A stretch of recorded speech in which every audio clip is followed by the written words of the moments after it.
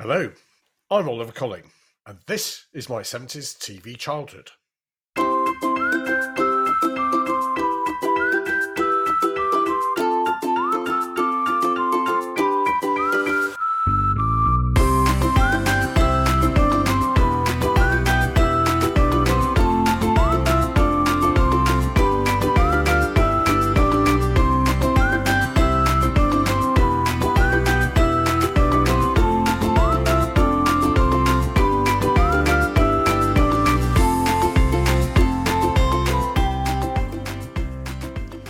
Hello, and a very warm welcome to Season 3 of my 70s TV childhood. Yes, after Christmas and New Year break, we are back with a whole new season of shows dedicated to celebrating what it was like to grow up as a child in 1970s Britain, with a special focus on the role that television played in our society's life back then. If this is your first time listening, I'm very glad that you found us and hope you'll spend some time looking back at our previous episodes. If you're a regular listener, thank you for coming back for more.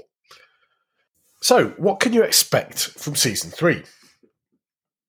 Well, I don't know about you, but whenever I go to a live music gig to see a legend in action, there's almost always a rather depressing moment when they say, "Here's a few songs from my new album." And what they never seem to realise is, we don't want to hear the new stuff, just the songs we know and can sing along to. Well, you'll be pleased to know that nothing new will be happening in Season 3. To quote Billy Joel, who I saw in concert a few years ago, "There's nothing new here, just the same old stuff." Well, he used another word beginning with S, but I'm trying to keep my official clean rating with a leading podcast platform. So really what I'm saying is we're going to have more of the same stuff. Reminiscences from me and my guests on a 1970s childhood, features on particular TV programmes which left their mark on us as children, and I'll also be bringing some great guests onto the show, most of whom are listeners just like you.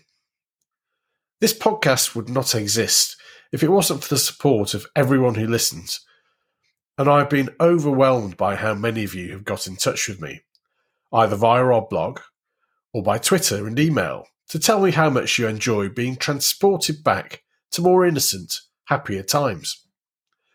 In particular, I've had lots of emails and tweets from new listeners who have found us during the Christmas holidays and also found us from our Facebook page. Thank you all for listening, and thank you particularly for all of your kind comments. If you'd like to share your memories, or if you'd like to catch up on what we featured in the first 2 seasons of the podcast, you can do so by going to our blog at www.my70stvchildhood.com. You can tweet us at 70stvchildhood, take a look at our Facebook page at my70stvchildhood, or you can email me, Oliver, at my70stvchildhood.com. It's been a little while since our last episode, so let me spend a moment taking you back to the UK in the 1970s. Our country was in decline financially as we began to enter the dying phases of our industrial-based economy. There seemed to be strikes everywhere, the 3-day week, rampant inflation, and the humiliation of the British Chancellor having to go cap in hand to the International Monetary Fund for a bailout. It must have been really tough for our parents having to live through these difficult times. But for those of us who were children, we just enjoyed ourselves, playing with friends, going to school, and getting to learn what life was really like. I might be kidding myself, but I do think that being a child in the 70s was pretty good. There weren't the same pressures as there seem to be on children today, and in general, our parents were much more relaxed, and certainly amongst my friends, we had much more freedom to be out and about and explore the world, far more than it seems many children do now. The other big part of our lives, and central to this podcast, was television. And I think that television provided a focal point for us and our families and friends in a way which is not done before or since. Again, for new listeners' benefit, you have to remember that there were only 3 TV channels in 1970s Britain. 2 of them didn't broadcast all the time, and many of us watched in black and white, on televisions which our parents rented from places like radio rentals. There were no video recorders, so if you missed your favourite TV programme, you missed it, and it was gone, perhaps forever. So very different times to today's multimedia world with 24-hour access to, well, virtually anything you'd like to see on TV. Television brought families together, and popular shows were discussed in factories, shops, offices and schools the next day as a matter of course. Arguments raged over what programmes families should watch if there was a clash in the schedules, and there was always the prospect of the TV going on the blink without warning and thus denying you your favourite programme. You may think this all sounds pretty dull and awful, but it wasn't. It really wasn't.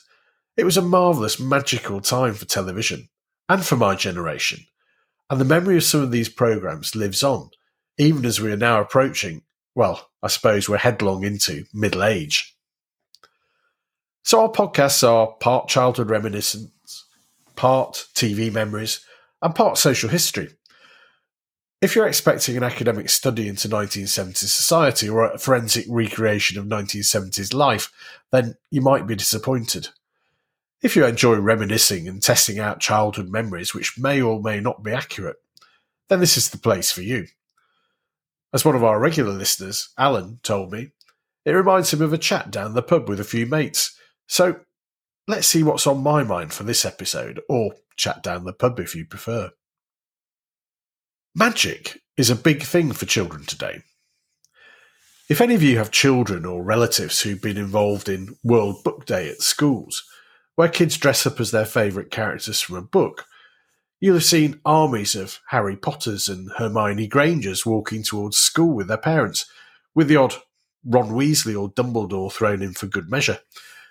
J.K. Rowling's books and the accompanying films and spin-offs have been hugely popular, and magic is now the theme of countless TV shows and films. Well, sorry to disappoint any of our millennial audience, but this is nothing new. Magic was big for us 70s children too. One of the best presents I ever got for birthday or Christmas, I can't remember which one I got it for, was a magic set. Magic sets were brilliant. My set was called Magic 3 and was made by Thomas Salter and contained lots of magic tricks and a big book of instructions on how to perform them.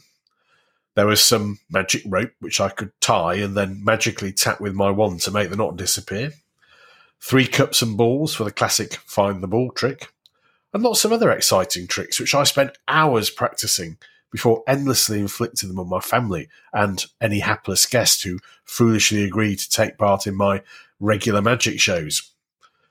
I seem to remember that the set also included 3 boxes of England's glory matches, one of which had some kind of secret compartment to help you perform a trick, but I can't quite remember what that trick was.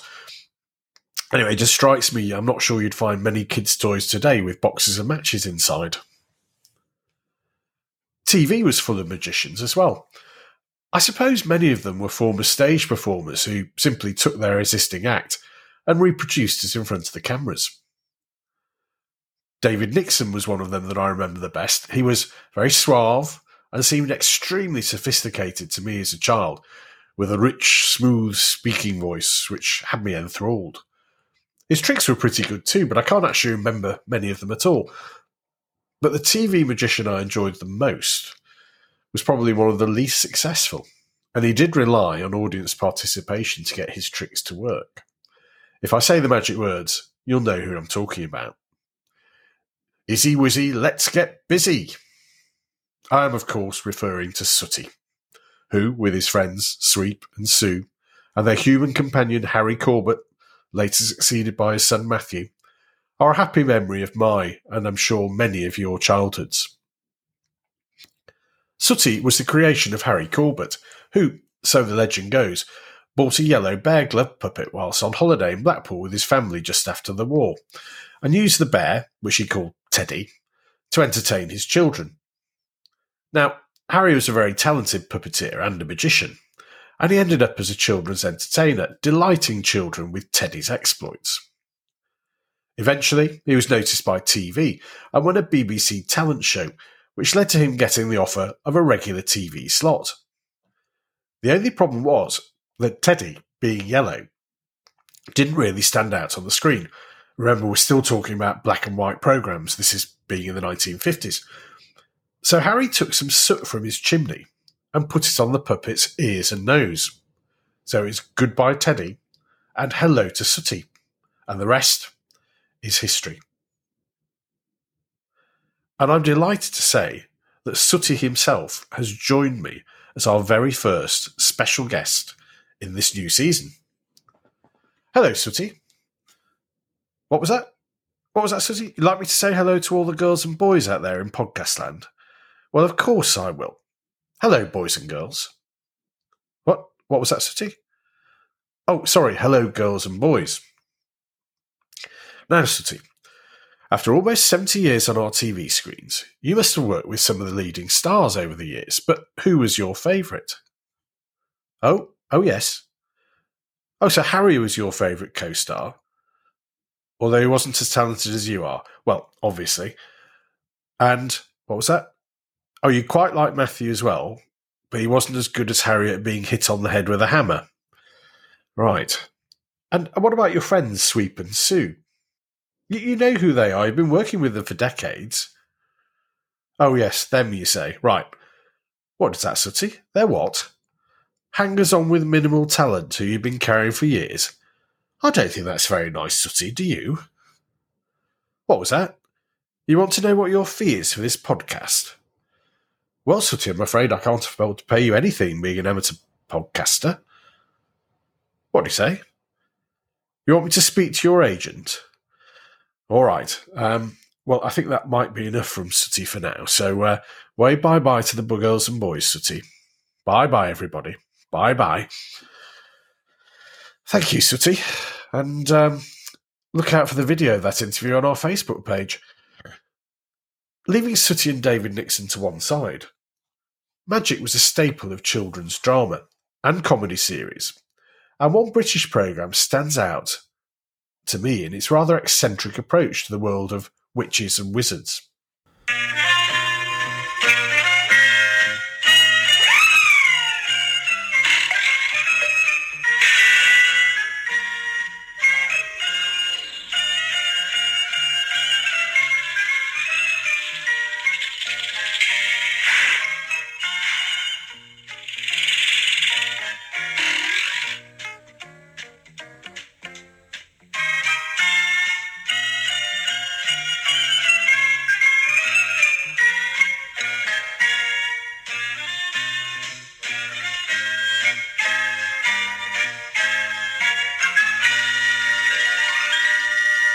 Catweasel was first shown in 1970, so I think I must have seen it repeated a year or two later, because I do remember it in quite some detail, and I was only 3 in 1970. Catweasel was a wizard, played by the marvellous Geoffrey Bayldon, who lived in 11th century England just after the Norman Conquest. And I remember that in the first episode, he was being chased through a wood by Norman soldiers, and to escape, he said a magic spell and jumped into a pond. When he surfaces from the water, the wood and the soldiers have disappeared, and he thinks he's made them disappear by his magic. But, oh no, he has in fact been transported to the present day, and the pond is in a farmer's field. As in most children's drama of the time, he befriends a local child, in this case a red-headed boy called Carrot, who helps him and gets involved in various adventures over the course of the series. I do remember that Catweasel's magic was not always reliable, and that it sometimes saved the day, but more often than not, got him and Carrot into more scrapes. Oh yes, and he carried a toad with him, who was part of his wizardry. All a far cry from the world of Harry Potter, but a tale of a time-travelling wizard using his magic as he searched for a way to get back to the 11th century was entertaining enough. Much of the charm came from Catweasel trying to understand the 20th century. He thought electricity, or electrickery, as he called it, was magic itself, and, well, you get the rest of the picture. The show ran for 2 seasons in 1970 and 1971, and was repeated many times during the 70s, and I still remember it fondly. I said many times in previous episodes that British TV was heavily dependent on imported TV shows when I was a child, and many of those came from America.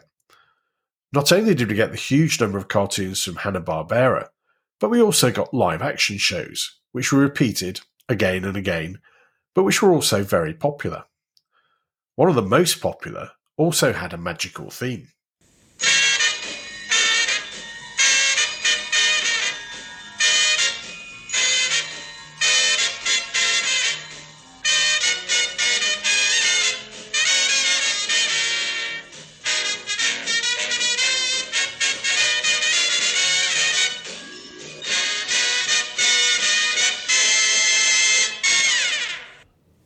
Bewitched was enormously popular in the US and over here, and ran for 8 years between 1964 and 1972, before being endlessly repeated in both countries. The premise was pretty straightforward. A young married couple, Darren and Samantha, grappled with the ups and downs of life in suburbia. She, a housewife, obviously, it's 1964 after all, and him, an aspiring executive, who was always getting into scrapes with his boss. Oh, and the main feature was that Samantha, played by Elizabeth Montgomery, as well as being an all-American suburban housewife, was also a witch. Not a scary, warty, wicked witch, but a glamorous blonde who just happened to be a witch who cast spells by wiggling her nose in a rather cheeky, attractive way. Most episodes involved Darren getting into scrapes, which Samantha would try and help him out with by using her magic, which often led to unintended chaos. And Samantha's aunt, Endora, another witch who disapproved of her marrying a normal human, often interfered, looking to sabotage Darren's plans. It was all very jolly and enormously popular. For me, though, there were two things which stand out in my memory. First was how enormous American houses were, and secondly, how wonderful and affluent America looked on the show. Darren and Samantha lived in a beautiful house, with a huge fridge, a freezer, big televisions, and they drove around in enormous cars. Compared to the Britain I was growing up in, where people had pantry cupboards and a small fridge if they were lucky, and drove around in Austin Maxis and Morris 1800s, it was like a fantasy world. The witchcraft element simply adding to the allure of US life. It was also a bit confusing, as the show was often shown out of order on UK television, which was confusing, mainly because Darren was played by two different actors, Dick York and Dick Sargent. So when the episodes were shown, you never quite knew which Darren would turn up. As I said, the show was extremely popular and left its mark in British society in an unexpected way. Now, I've mentioned in previous episodes that my father was a vicar, and because of that, he had a good grip on popular names, as he baptised several children a month. And he always maintained that the huge number of Darrens and Samanthas born between the mid-60s and mid-70s was largely down to Bewitched. And I suppose he should have known. Bewitched ended in 1972, but, as I say, its legacy lived on through repeats over the years, and it was shown again in its entirety and, remarkably, in the right order, when Channel 4 started broadcasting in 1982. It also spawned a little-known sequel, which I remember watching, but seems to have been largely forgotten. Once upon a time, there was a typical little American girl who lived in a typical American home with her typical American family. There was a mother, Samantha, a father, Darren, little Tabitha, and her brother, Adam. As little Tabitha grew older, her family discovered that she was a gifted child. Look. Quite gifted. But Tabitha's parents wisely didn't pay a lot of attention to her special gift, and she grew up just right, with pigtails and freckles, like any other typical American girl.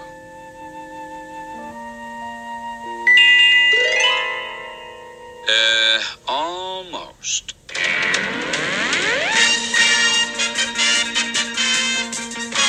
Now, Tabitha is a young lady, she doesn't have pigtails anymore. And she doesn't have freckles.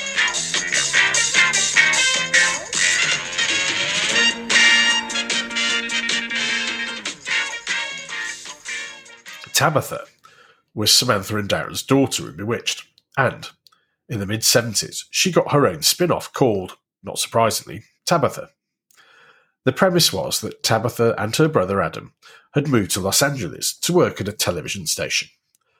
Tabitha had inherited her mother's magical powers, and Adam, well, hadn't. And that was about it. I remember she drove a Volkswagen Beetle and that the sun was shining most of the time, but other than that, I don't remember much about it. The show aired over 11 episodes in 1977 before it was cancelled, so if I'd have thought about it, Tabitha should only have been about 12 or 13, tops, so how she could suddenly have been in her early 20s didn't quite add up.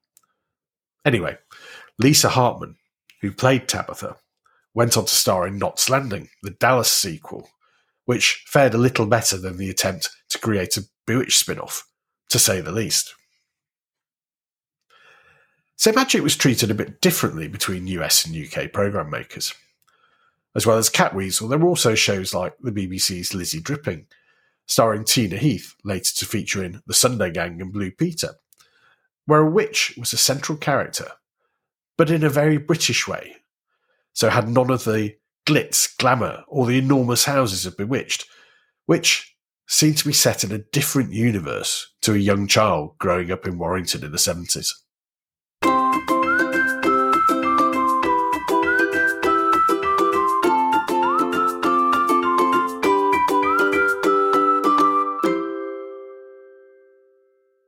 Did you like Bewitched?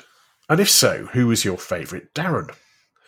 Or are you one of the many Darrens and Samanthas named in the mid to late 60s? Let us know on our blog, www.my70stvchildhood.com. You can also tweet us at 70stvchildhood, or leave a comment on our Facebook page at my70stvchildhood. And, of course, you can email me, Oliver, at my70stvchildhood.com. Well, that's about all for the first episode of our new season. Thank you so much for listening. And I look forward to seeing you again for more from My 70s TV Childhood. Oh, and there's a final word from our special guest. What's that, Sooty? You want to say bye-bye to the boys and girls? All right, then. Bye-bye, everybody. Bye-bye.